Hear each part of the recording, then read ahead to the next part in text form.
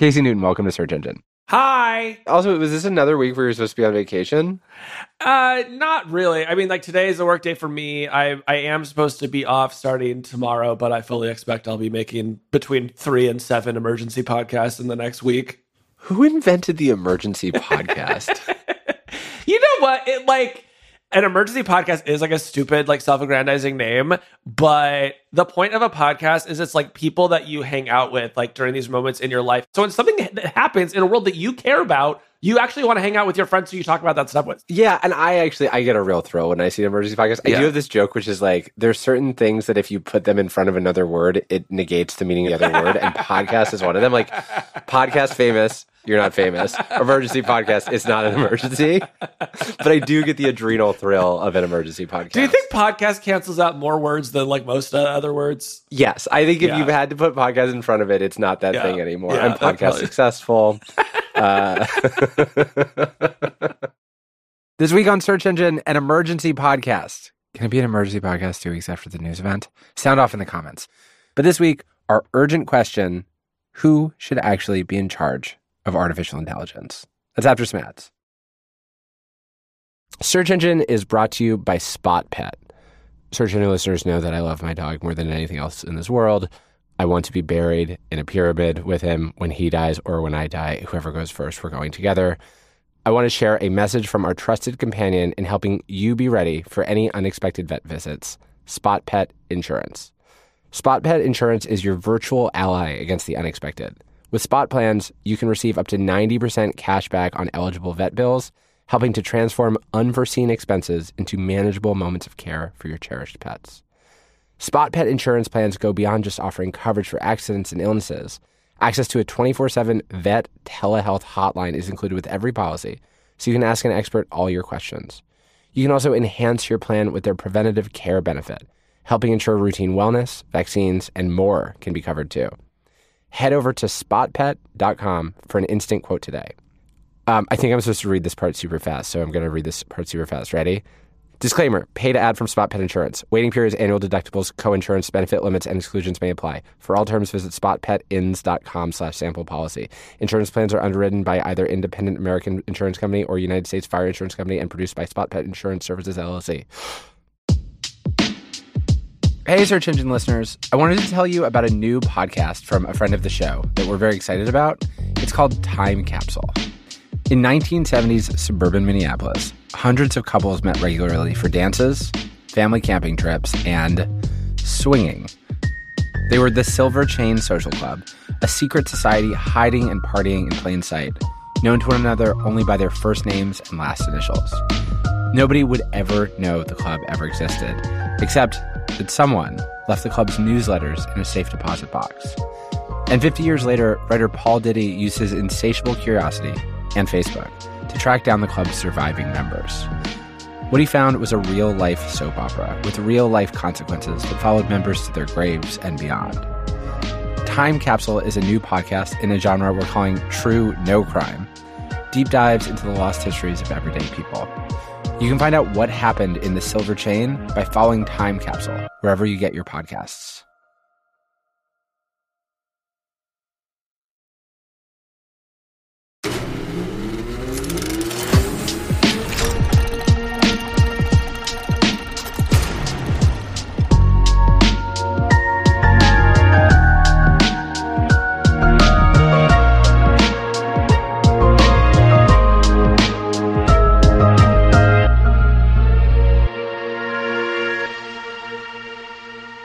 All right, here's a question to make pretty much any room uncomfortable. Get everybody's attention and ask, who do we think should be in charge here? Do we all agree that the right person is running things right now? Who should get to make the final decision in your family, in your workplace? Should one person really be in charge? Should power be shared? Sharing sounds good. Okay. With who? How much? According to what criteria? Look, sometimes we ask the fun questions on this show about toxic airplane coffee or the ethics of cannibalism. But these questions about power, I don't think these are the cute ones. These are the questions that start revolutions. These are the questions that transform places, or sometimes destroy them. Who should be in charge? Our country was founded as an answer to that question. We're told by the third grade that America is a democracy. The people are in charge. In junior high, they walk that back a little. They tell us it's a representative democracy, which is a bit different, much less exciting. But just because our country's a representative democracy, that doesn't mean every institution in our country will be one. There's this word, governance, which is so boring your brain can't even save it. But ironically, it refers to the most interesting thing in the world. Who is in charge of you? Most American businesses have somewhat funky governance structures, which we stole from the British. The typical corporate governance structure goes like this. There's a boss, a CEO, with most of the power. But they're accountable to a board above them, a small group of people who can depose them, at least in theory. And the board usually represents the shareholders. Often, the shareholders even vote to elect the board. This structure of collective decision-making, of voting, of elections, it has existed and evolved since way before American democracy. The corporate board model comes from England in the 1500s. Back then, England was a monarchy, but its companies were not. They were like, not democracies, but democracy-esque organizations existing in a country devoted to the rule of the king. They represented a different answer to this who should be in charge question. We took that corporate structure with us when we divorced England, and in 1811, corporations really took off in America. That year, New York State became the first to make it legal for people to form a corporation without the government's explicit permission. Over the next 200 years, corporations have become very powerful. And in that time, their CEOs have learned and taught one another how better to consolidate power. CEOs today, particularly the CEOs of big tech companies, are less likely to answer to their boards or to their shareholders, if they even have them. These days, in America, our country is a democracy, and the corporations are the exceptions. Not monarchies exactly, but little monarchy-esque organizations in a country devoted to the rule of the people. Who should be in charge? In America, we know we don't trust kings, but we don't always trust the people. So for now, the people sort of run the country, and the techno-kings mostly run its businesses. But the tension about who should hold power remains unresolved. It crackles. Sometimes it erupts in minor revolutions in all sorts of places. And exactly 2 weeks ago, it erupted at a technology company. Breaking news, Sam Altman is out as CEO of OpenAI, the company just announcing a leadership transition. Sam Altman, who has drawn comparisons to tech giants like Steve Jobs, was dismissed by the OpenAI board Friday. The godfather of ChatGPT kicked out of the company he founded. On November 17th, OpenAI's company board, without really notifying anyone, fired the head of the company, Sam Altman. And everyone waited for evidence of the scandalous behavior that had prompted a company KOing its own leader.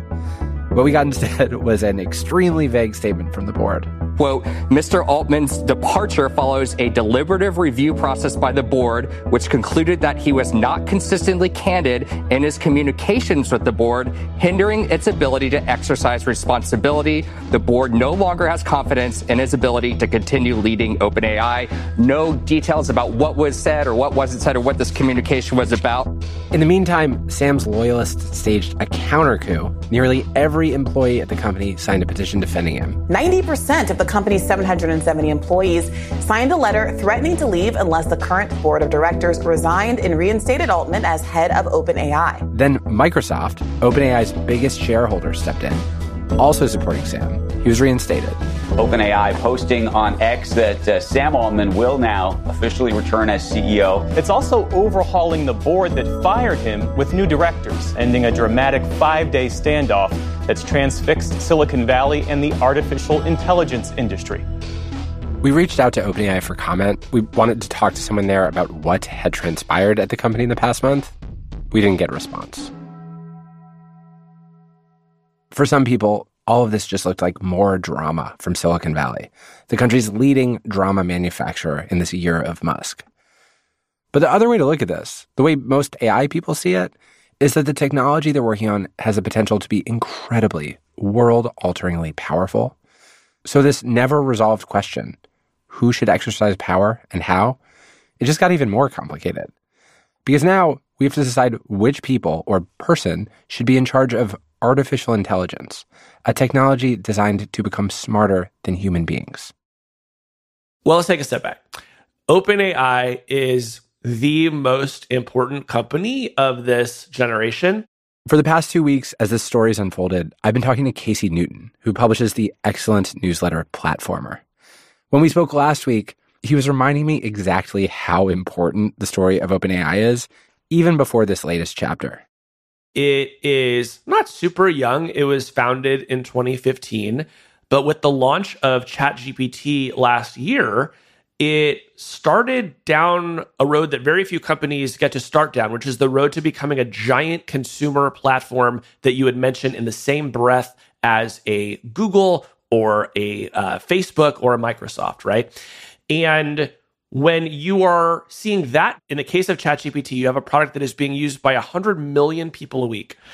And you have a CEO who has become the face of the industry, right? Sam Altman has become essentially the top diplomat of the AI industry over the past year. The number of reasons that you would fire that person with no warning is just extremely small. And the idea that even after he was fired, you still would not say with any specificity what he did is even smaller. Those are just some of the reasons why this has just been such a crazy story. And when you saw it, how did you get the news? I'm happy to tell you that story. My parents were in town, and they asked if we could have lunch. And I thought, I'm going to take them to a really nice lunch in San Francisco at an institution called the Zuni Cafe. Oh. And Zuni Cafe is known for a roast chicken that is so good, but it does take an hour to cook. So we order a few snacks, and my parents, being my parents, said, hey, why don't we get a couple cocktails and a bottle of wine? And I said, guys, it's 11:45 a.m., but you know what? Let's do it. So bottle of wine comes, the cocktails come, we have our snacks, and we're waiting for the chicken. And I think I'm going to use the restroom. And I get up to use the restroom and look at my phone, and I see the news because 78 people have been texting me saying, holy motherfucking shit, what is happening? And so I go back to the table and explain to my parents everything that I have to about OpenAI and Sam Altman and everything. And then I walk outside and I get on a Google Meet with my podcast folks, because of course we're going to need to do an emergency episode. And I just stare at my parents through the window and watch the chicken arrive at the table and them start to eat it. So you never got to eat the chicken? I did. Well, eventually the Google Meet ended and I got to have some chicken and it was delicious. But there was a while there where I was quite hungry and jealous of them. And so you guys, the initial thing is just like, holy crap, this was nuts. And like, was your instinct, oh, there's going to be like the board is going to come forward and say like, hey, he's done something awful. Like, were you waiting for a shoe to drop? Absolutely. Because again, the number of reasons why the board would have fired him is just very small, right? When I saw it, my thought was it's always either money or sex is why a high-profile person loses their position, right? And the board's description didn't really lean one way or another in that direction. I started to, people just started to speculate, throw wild theories at me.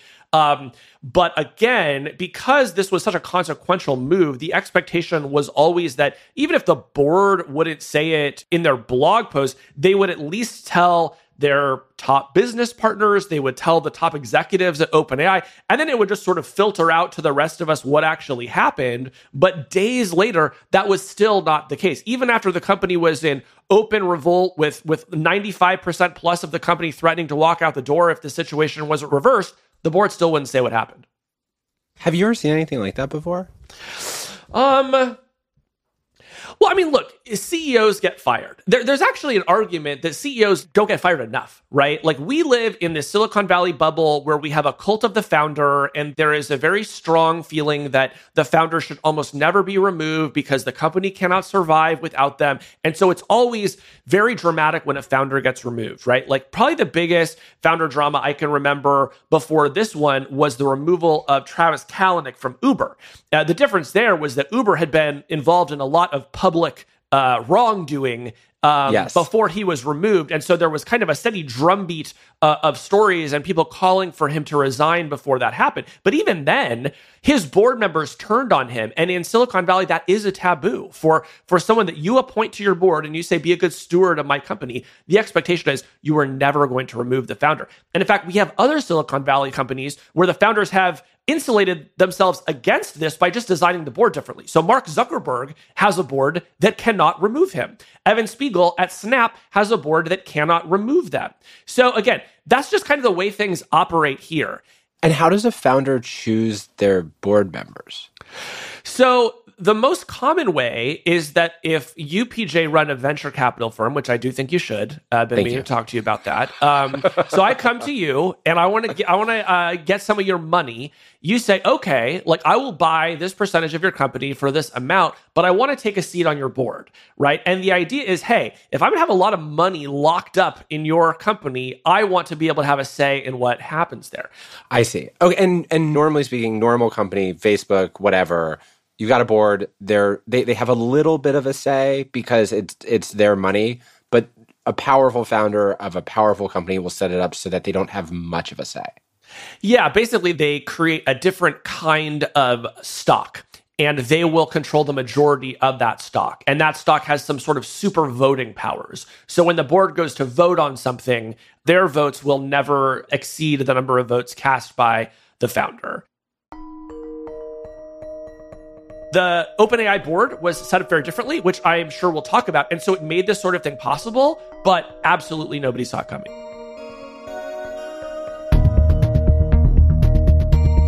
After the break, the strange origin story of OpenAI and how it led to the events of this month.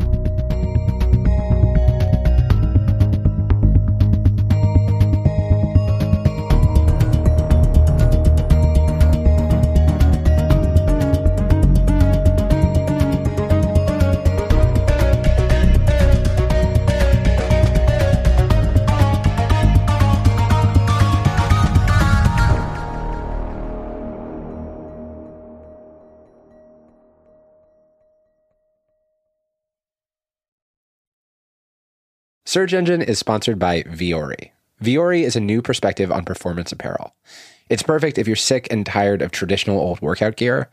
Everything is designed to work out in, but it doesn't feel or look like it. It's extremely comfortable. You'll want to wear it all the time. I promise you it is more comfortable than whatever you're wearing right now. The product is incredibly versatile. It can be used for just about any activity, running, training, swimming, yoga, but it is also great for my favorite form of exercise, which is lounging on a sofa. Also, Vuori is 100% offsetting their carbon footprint. They're using better sustainable materials for their products to empower your best active life. Vuori is an investment in your happiness. For our listeners, Vuori is offering 20% off your first purchase. Get yourself some of the most comfortable and versatile clothing on the planet at vuori.com/PJ Search. That's Vuori, VUORI.com/PJ Search.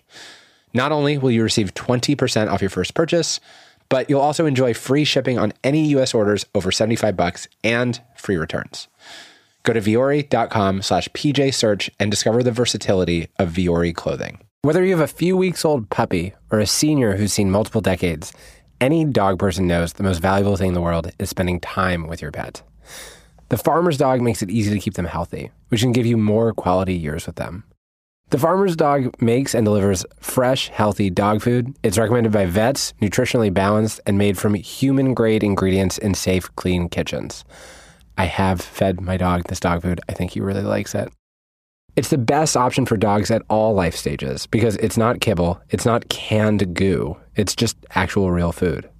A fresh diet has been found to have all sorts of benefits, from healthier coat and skin to better breath, even easier digestion, and smaller, better poops. It doesn't matter if your dog is young or old, it is always the right time to begin investing in their health, helping you live more healthy, happy, and full years together. Get 50% off your first box at thefarmersdog.com/search and let The Farmer's Dog know we sent you. Use our code or click podcast after you sign up for your first box.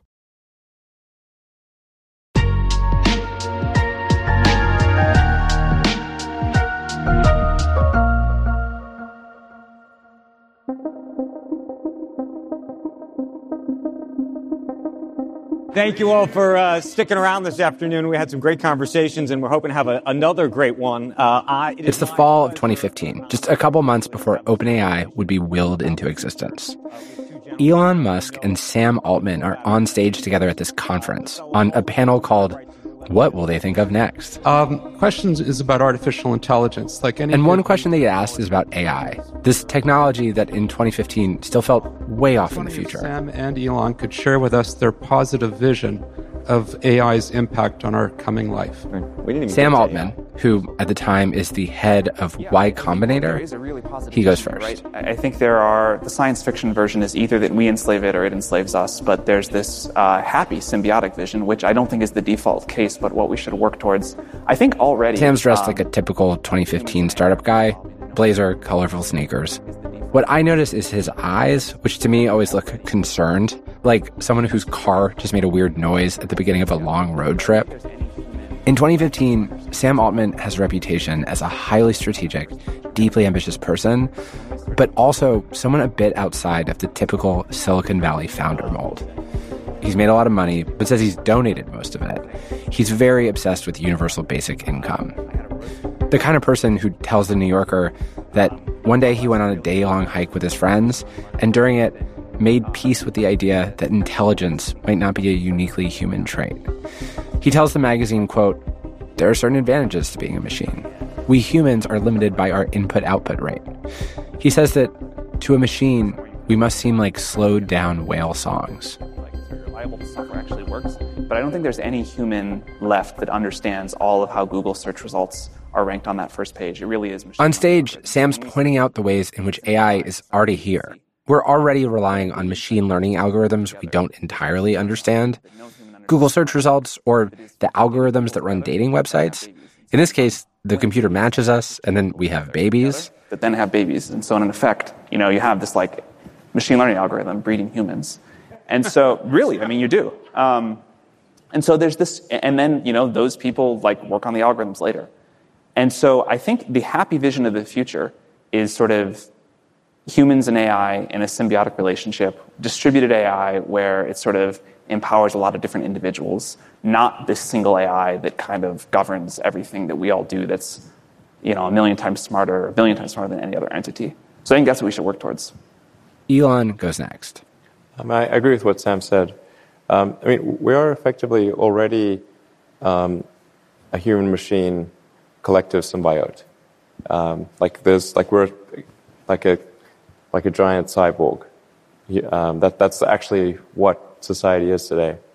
No one in the room particularly reacts as Elon softly explains that human beings are already pretty much cyborgs anyway. And I do think we need to be careful about the development of AI and make sure it is ultimately beneficial to humanity, that it's that the future is good. This question they're answering about the future from a stage in 2015, at the time it feels very nerdy and theoretical. But the future moves pretty fast sometimes. A couple months after this event, these two will help birth OpenAI. It's a very non-traditional company, at least for Silicon Valley, a super group of tech bajillionaires funding something they're describing not as a for-profit company, but as some sort of future-looking research lab.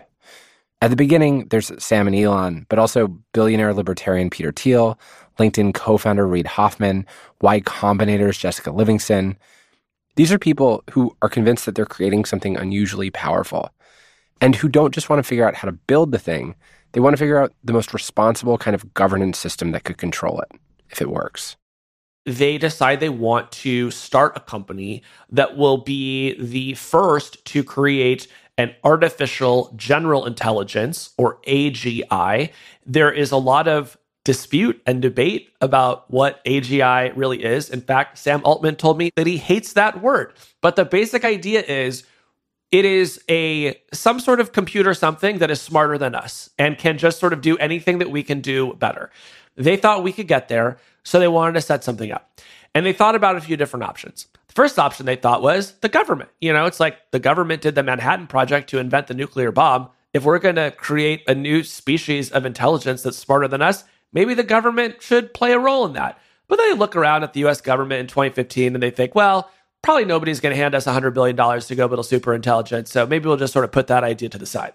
Right. Also, the idea that the government in the United States is always cool-headed and averting apocalypse instead of like steering wildly into it is not a thesis that survives modern times. Exactly. And so then they think like, well, maybe we do it as a for-profit company, right? Like Sam Altman at the time was running Y Combinator, which is the most famous startup incubator in the United States. It's responsible for Stripe and Dropbox and a number of other famous companies. So the obvious thought was, well, why don't we just do it as a venture-backed startup? But the more they think about it, they think, well, gosh, if we're, again, building a super intelligence, we don't want to put that into the hands of one company. We don't want to concentrate power in that way because we think this thing could be really beneficial. And so we want to make sure that everyone reaps the benefits of that. So that leaves them with a nonprofit, and that winds up being the direction they go in. And this might be jumping ahead, but like my guess would be like one of the reasons, as I understand it, the technology usually moves at like the fastest pace it can instead of the most judicious pace it can, is because if you're moving slowly, someone else will move more quickly, faster, quickly. And so why did the responsible company succeed this time? Well, it had some advantages. One, it was probably the first mover in this space that was not connected to a giant company. So Google, for example, already had AI efforts underway. Facebook also had AI efforts underway. This was really the first serious AI company.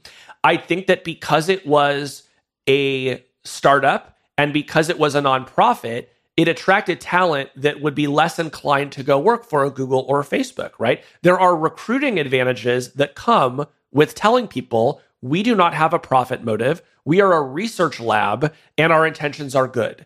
And so they attracted a lot of really smart people. They also had the imprimatur of Elon Musk, who was one of the co-founders, who was a much more reliable operator in 2015 than he is today. And that served as a powerful recruiting signal. And so all those people get together and they get to work. And they started working on a bunch of things, and not everything worked out. They had a hardware division at one point. Like they were interested in robotics, and it just kind of fizzled. But then they started working on this GPT thing, and things got better for them. According to reporting from Semaphore, in early 2018, Elon Musk makes a bid to become OpenAI's president. The board shoots him down. Soon after, Elon quits OpenAI, publicly citing a conflict of interest with Tesla. Semaphore also reported that Musk promised to invest $1 billion in OpenAI. When he left, he said he would keep the promise. He didn't. So OpenAI was short on money, which was a problem because the next year, 2019, the company announced their expensive new project, GPT-2, a much more primitive ancestor to the ChatGPT you've likely used. Training even this model was hugely expensive, and OpenAI realized it would not be able to get by on donations alone. One thing that we've learned over the past year, as all of us have been educating ourselves about large language models like ChatGPT, is that they're incredibly expensive to run. I talked to a former employee of OpenAI this weekend who described the company to me as a money incinerator, right? They don't make podcasts? They don't even make podcasts. That's how expensive they are. They're losing money without even making podcasts, BJ. Can you imagine? No. If you've ever used ChatGPT, you've cost OpenAI money. Okay, they like that. Some estimates are around 30 cents for you asking ChatGPT a question, right? And it has 100 million users a week, so you can imagine how much money they're losing on this thing. And is that 30 cents computing power? It's computing power. Yes, I believe the technical term is an inference cost. So you type in your question to ChatGPT, and then it sort of has this large language model. And it generates a sort of series of predictions as to what the best answer to your question will be. And the cost of the electricity and the computing power is about 30 cents. Got it. So the technology is super expensive to run. So even in the early days, they're just burning money really quickly. Yes. And so they have a problem, which is that there is no billionaire, there's no philanthropy, there's no foundation, there's no government that is going to give them $100-200 billion to try to get their project across the finish line. So they turn back to the model that they had rejected, the for-profit model. But instead of just converting a nonprofit into a for-profit, which is incredibly difficult to do, they take a more unusual approach, which is that the nonprofit will create a for-profit entity. The nonprofit board will oversee the for-profit entity, and the for-profit entity will be able to raise all those billions of dollars by offering investors the usual deal. You give us some amount of money in an exchange for some percentage of the company or for our revenues or our profits, and that will enable us to get further faster. March 2019, OpenAI publishes a blog post announcing the change. The nonprofit will now have a for-profit company attached to it, and the CEO will be Sam Altman. He will not, however, take any kind of ownership stake, an almost unheard of move for a Silicon Valley founder. The blog post lists the names of the nonprofit board members who will keep the for-profit in check.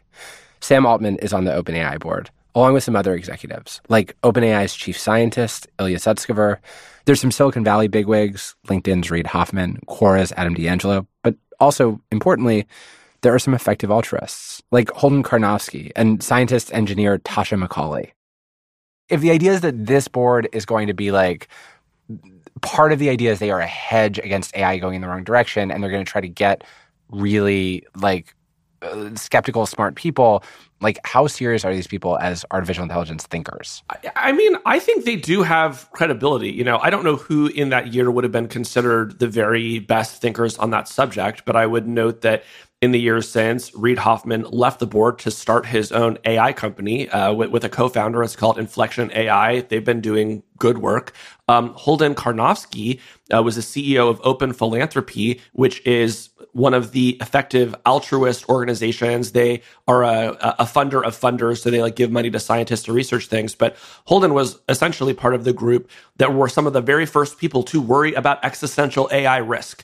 At a time when absolutely no one was paying attention to this, Holden's organization was giving researchers money to study the potential implications of AI. So there were people on that board who were thinking a lot about these issues before most other people were. And, you know, we can debate whether they had enough credibility, but certainly they were not, just a bunch of dumb rubber stamps for Sam Altman. At this moment in 2019, OpenAI, the nonprofit company controlling a for-profit subsidiary, was a little unusual, but that unusual state of affairs would only become truly absurd a few years later. November 2022, OpenAI releases, without much fanfare, without a very attractive name, a product called ChatGPT. Within 5 days, ChatGPT has 1 million users. 2 months after launch, it has 100 million monthly active users. At that point in time, it's the fastest growing consumer app in history. There's a new bot in town, and it's taking the world by storm.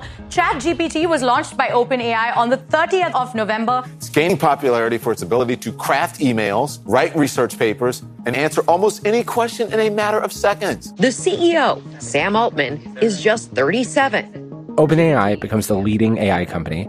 Sam Altman becomes not just the face of OpenAI, but for many people, the face of AI itself. He's the rock and roll star of artificial intelligence. He's raised billions of dollars from Microsoft, and his early backers include Elon Musk and Reid Hoffman. As ChatGPT takes over the internet, Sam goes on a world tour. Israel, Jordan, the UAE, India, South Korea, Japan, Singapore, Indonesia, and the UK. You must be rushed off your feet. You're in the middle of an enormous world tour. How are you doing? It's been super great, and I wasn't sure how much fun I was going to have. By May of this year, AI has become important enough, fast enough, that Sam, AI's chief diplomat, is testifying in front of Congress. Mr. Altman, we're going to begin with you, if that's okay. Thank you. Thank you, Chairman Blumenthal, Ranking Member Hawley, members of the Judiciary Committee. He's dressed in a Navy suit, but now with normal gray shoes. His eyes look still worried. They're registering congressional levels of worry. OpenAI was founded on the belief that artificial intelligence has the potential to improve nearly every aspect of our lives. but also that it creates serious risks we have to work together to manage. We're here because people love this technology.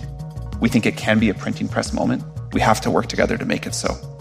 OpenAI is an unusual company, and we set it up that way because AI is an unusual technology. We are governed by a nonprofit, and our activities are driven by our mission and our charter, which commit us to working to ensure that the broad distribution of the benefits of AI and to maximizing the safety of AI systems. Sam is telling these congressmen, his likely future regulators, what every tech CEO has told everyone since the invention of fire. Don't worry, I have this under control. But what is new here, what you would not see with someone like Mark Zuckerberg in Facebook's early years, is that Sam's also saying he knows that the downside risk of the thing he's creating is enormous. Casey Newton says that this tension, that AI's inventors are also the people who worry about its power, that's part of what makes this story so unusual.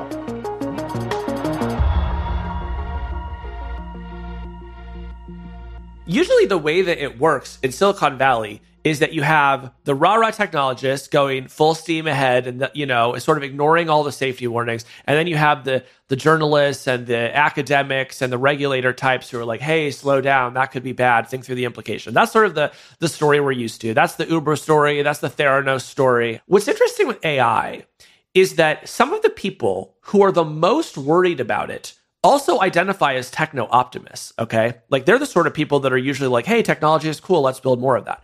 Why is that the case? Well, they've just looked at the events of the past couple years. They used GPT-3, and then they used GPT 3.5, and then they used GPT-4, and now they're using GPT-4 Turbo. We already basically know how to train a next generation large language model. There are some research questions that need to be solved, but we can basically see our way there, right? And what happens when this thing gets another 80% better, 100% better? What happens when the AI can start improving itself or can start doing its own research about AI, right? Oh, God. At that point, this stuff starts to advance much, much, much, much faster. If we can see on the horizon the day that AI might teach itself, then the question of who's in charge of it right now feels pretty important. And remember, OpenAI itself had foreseen this problem. That's the very reason it had created the nonprofit board, as a safety measure. And the problem for Sam Altman in 2023 is that while ChatGPT had been taking over the world, the composition of his nonprofit board had changed. Some of his natural allies, business-minded folks like Reid Hoffman, had left the board, which had tipped the balance of power over to the academics, towards the people associated with the effective altruism movement. And that's what set in motion the coup, the very recent attempt by the board to take out Sam. When news of Sam's firing first broke, the reasonable guess was that he tried to push AI forward too fast, in a way that had alarmed the board's safety-minded people. In the aftermath of all this, it's pretty clear that that's not what happened. According to the Wall Street Journal, here's how things broke down. The departure of some of Sam's allies had left an imbalance of power, and afterwards, the two sides began to feud. One of the effective altruists, an academic named Helen Toner, co-authored a paper about AI safety where she criticized OpenAI, the company whose board she was sitting on. A normal enough thing to do in the spirit of academia, but an arguably passive-aggressive violation of the spirit of corporate America. Sam Altman confronted her about it.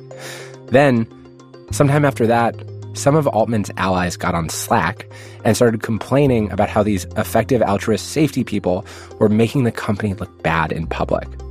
The company should be more independent of them, they said, on Slack. The problem is that on that Slack channel was Ilya Sutskever, a member of the board, and someone who is both a sometime Altman ally, but also someone who is deeply concerned with AI safety. How many companies have been destroyed by the actually already nuclear technology that is Slack?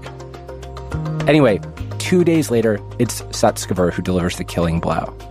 Sam is in Vegas that Friday at a Formula One race trying to raise more billions for OpenAI. He's invited at noon to a Google Meet where Sutskever and the other 3 board members tell Altman he's been fired. Afterwards, like any laid-off tech worker, he finds his laptop has been remotely deactivated.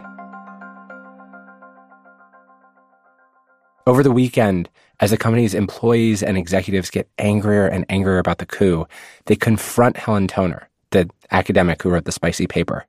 They tell her that the board's actions might destroy the company.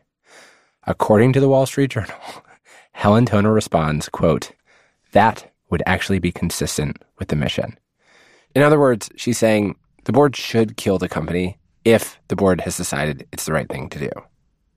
Casey told me that in the days after, a public consensus has quickly congealed against these effective altruists who had knowingly damaged the company, but then had been unable to provide evidence that they'd done it for any good reason. Part of the fact that the EAs have a really bad reputation right now is that if you have not thought that much about AI, and it's very hard for you to imagine that a killer AI is anything other than a fantasy from the Terminator movies, and you find out that out there in San Francisco, which is already a kooky town, you think this, yep. There's a bunch of people working for some rich person philanthropy, and all they do is they sit around all day and they think about the worst case scenarios that could ever come out of computers. You would think, it seems like kind of weird and culty to me. You know, it's like these are like the goths of Silicon Valley, right? There's something almost religious about their belief that this, AI god is about to come out of the machine. So these people kind of get dismissed. And so when the OpenAI Sam Altman firing goes down, there's a lot of discussion of like, well, here go the creepy AI kids again, the goths of Silicon Valley and their religious belief and killer AI. They've all conspired to destroy what was a really great business. And that becomes, I would say, maybe the first big narrative to emerge in the aftermath of Sam's firing. We all know what happens next. On November 21st, 5 days after the shocking firing of Sam Altman, he gets his job back. He is once again CEO of OpenAI. And while he won't get to keep his seat on the board, he seems to have defeated the goths of Silicon Valley. There is a big party at OpenAI's headquarters. Someone pulls the fire alarm because there was a fog machine going. But by all accounts, everyone had a great time. They stay up very late. And what about the board? These people that tried and failed to do a coup? So 3 of the 4 members of the board are leaving it. That's Tasha McCauley, Helen Toner, and Ilya Sutskever. A 4th member, one of the people who had voted to fire Sam, Adam D'Angelo, who's the CEO of Quora, he is staying on the board. And then they have brought in Larry Summers, who is a well-known former U.S. Treasury Secretary, and Brett Taylor, who is the former chair of the Twitter board, the former co-CEO of Salesforce. So the 3 of them are going to appoint a new board of up to 9 members. And they're also going to conduct an investigation into what happened. And my hope is that in that investigation, we will get some more details finally on why the board actually fired Sam Altman.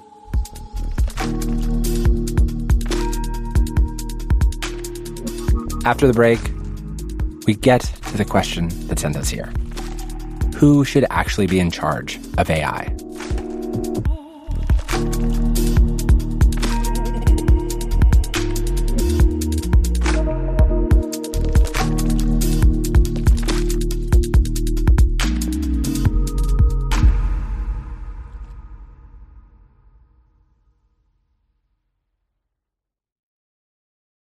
Search Engine is brought to you by Hydrow.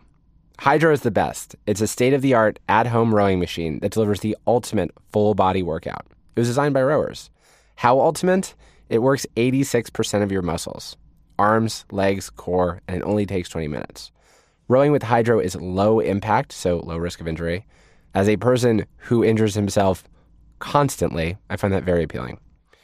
Hydrow also has you covered with free standard shipping, a 30-day risk-free trial, and a 1-year warranty. I don't like to go to gyms because I don't like people seeing me try to exercise. I love a home workout. And what's really nice about a rowing machine is you won't hurt yourself, which is kind of always the risk of a home workout. Join the growing rowing community at Hydrow. Head over to hydrow.com and use code SEARCH to save up to $500 off your Hydrow. That's HYDROW.com, code SEARCH, to save up to $500. Hydrow.com, code SEARCH. Search Engine is brought to you by Discover. When it comes to your finances, go for the credit card that's always there for you. With 24/7 US-based live customer service from Discover, everyone has the option to talk to a real person anytime, day or night. Yep, that means no more waiting for, quote, normal business hours just to get a hold of someone. We're talking real service from real people whenever you need it. Get the customer service you deserve with Discover. Limitations apply. See terms at discover.com/creditcard.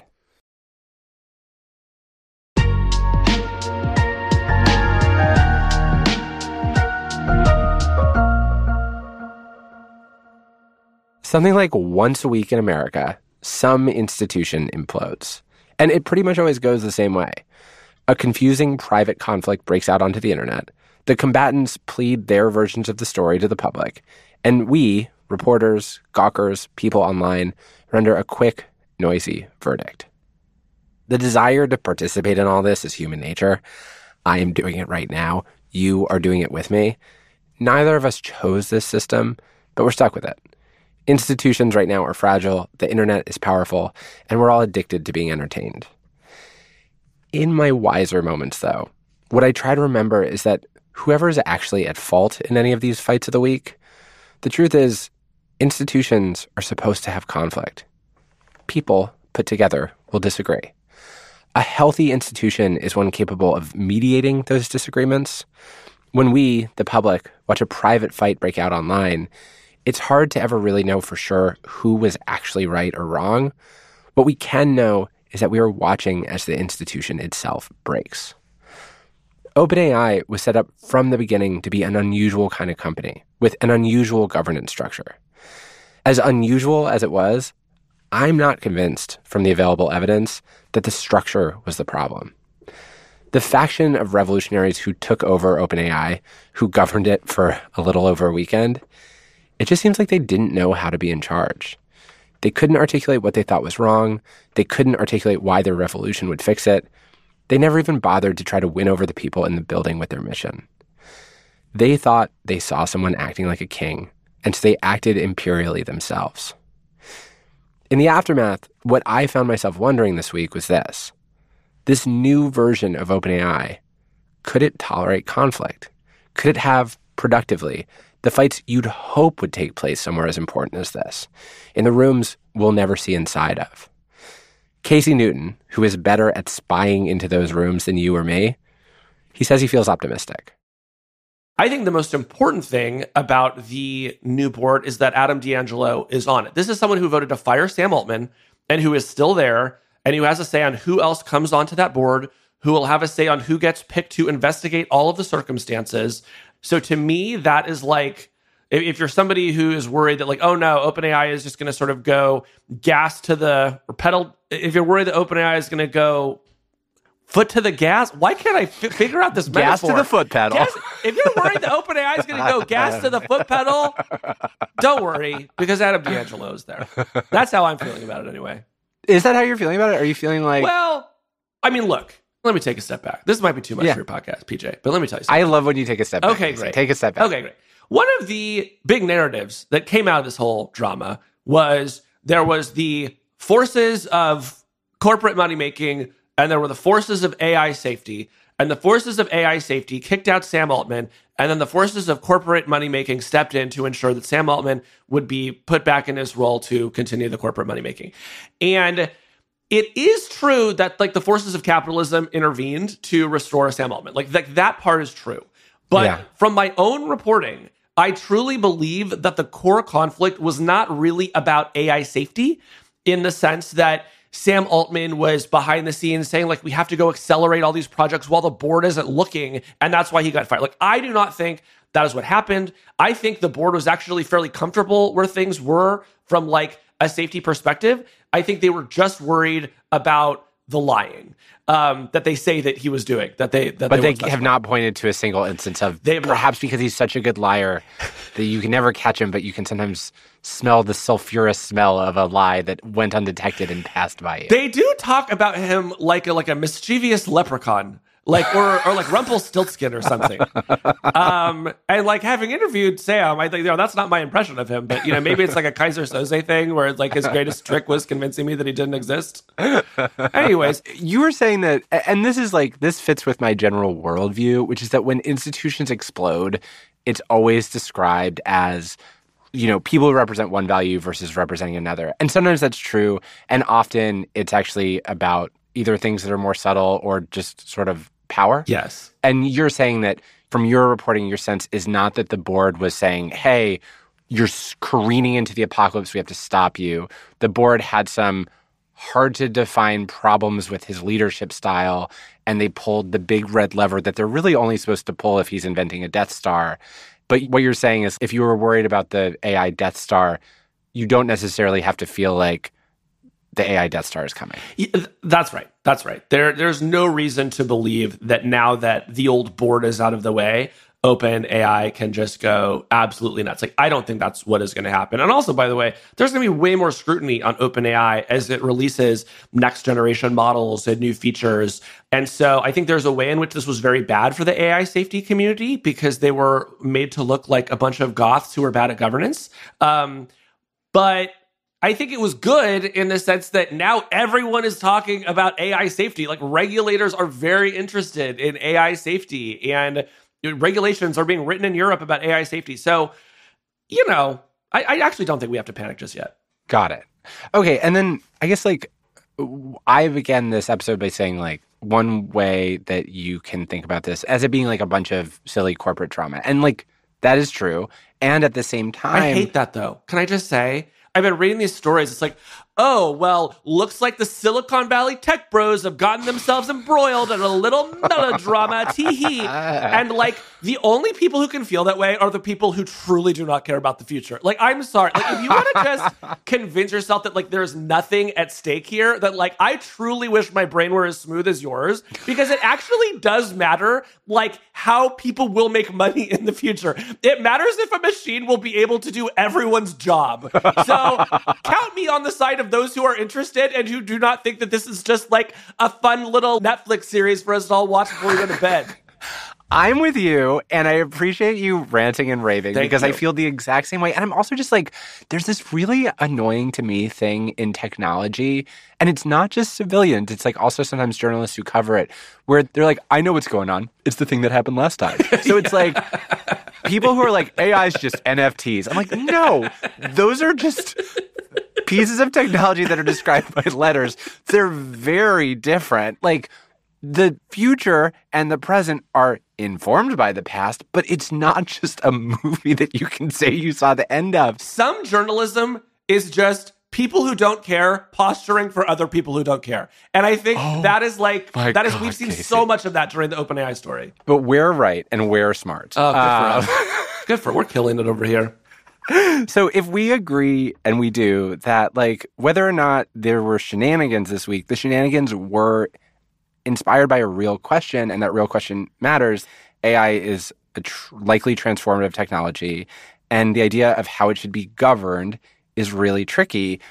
We're focusing on OpenAI because they are the leader in the space, but if you zoom out from OpenAI, there's a ton of other companies developing artificial intelligence. There's a ton of other countries where this is happening. It's being developed all over the world, and I don't know the right answer.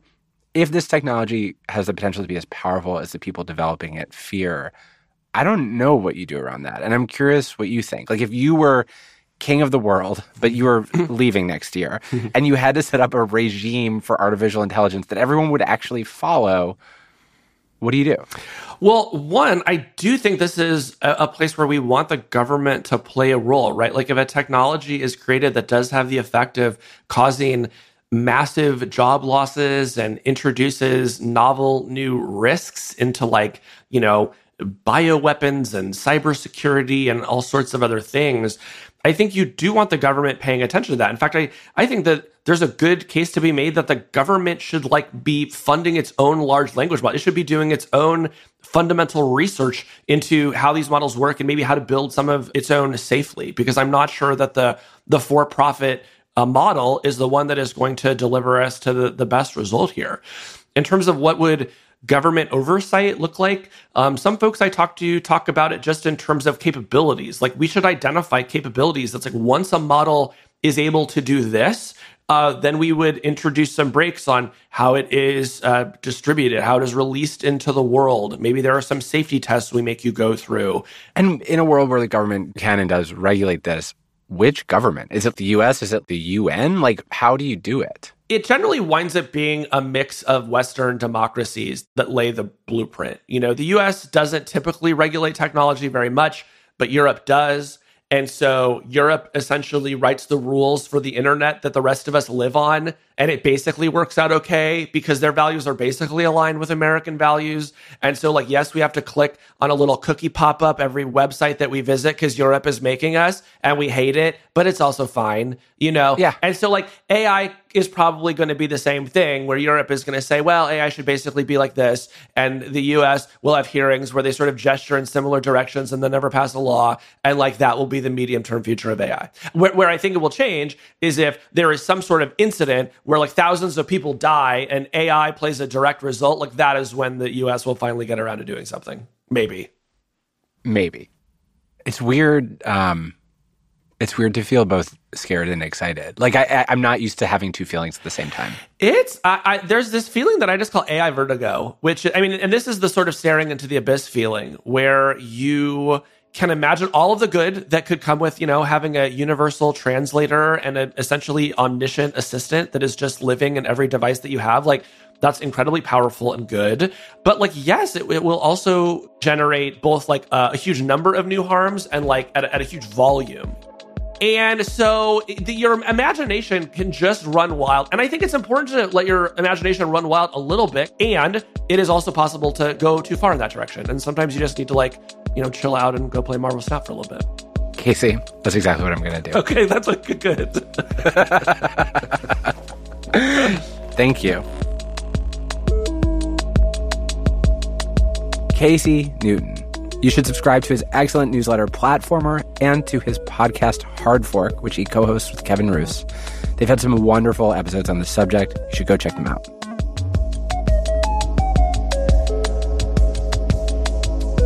Also, just in general, this blow-up at OpenAI has been an occasion for some wonderful tech reporting. People have been all over this story, explaining a very complicated situation very quickly. I'm going to put links to some of the pieces that I enjoyed and drew from for this story. You can find them, as always, at the newsletter for this show. There's a link to that newsletter in the show notes.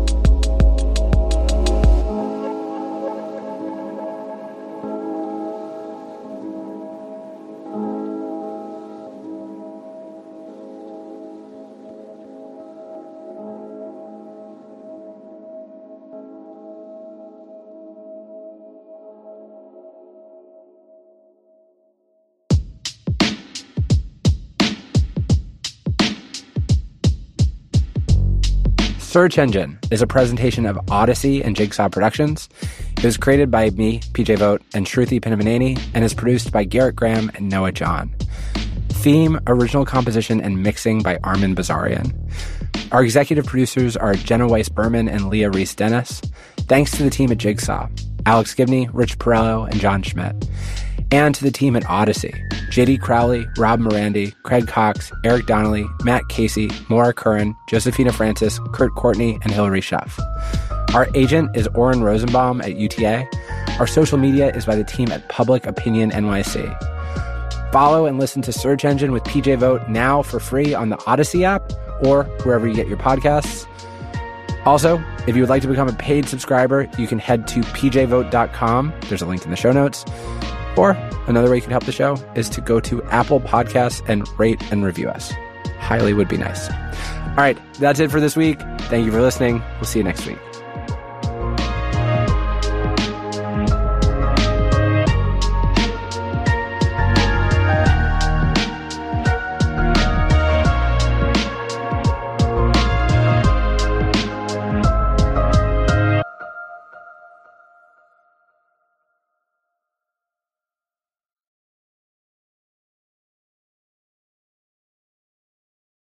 Search Engine is brought to you by NerdWallet. NerdWallet lets you compare top travel credit cards side by side to maximize your spending. Some even offer 10x points on your spending. So what could future you do with better rewards? A free flight? Room upgrades? I personally would really like to fly somewhere for free. That sounds fantastic. Future me would really appreciate it. You can compare and find smarter credit cards, savings accounts, and more today at nerdwallet.com. NerdWallet. Finance smarter. Reminder, credit is subject to lender approval and terms apply.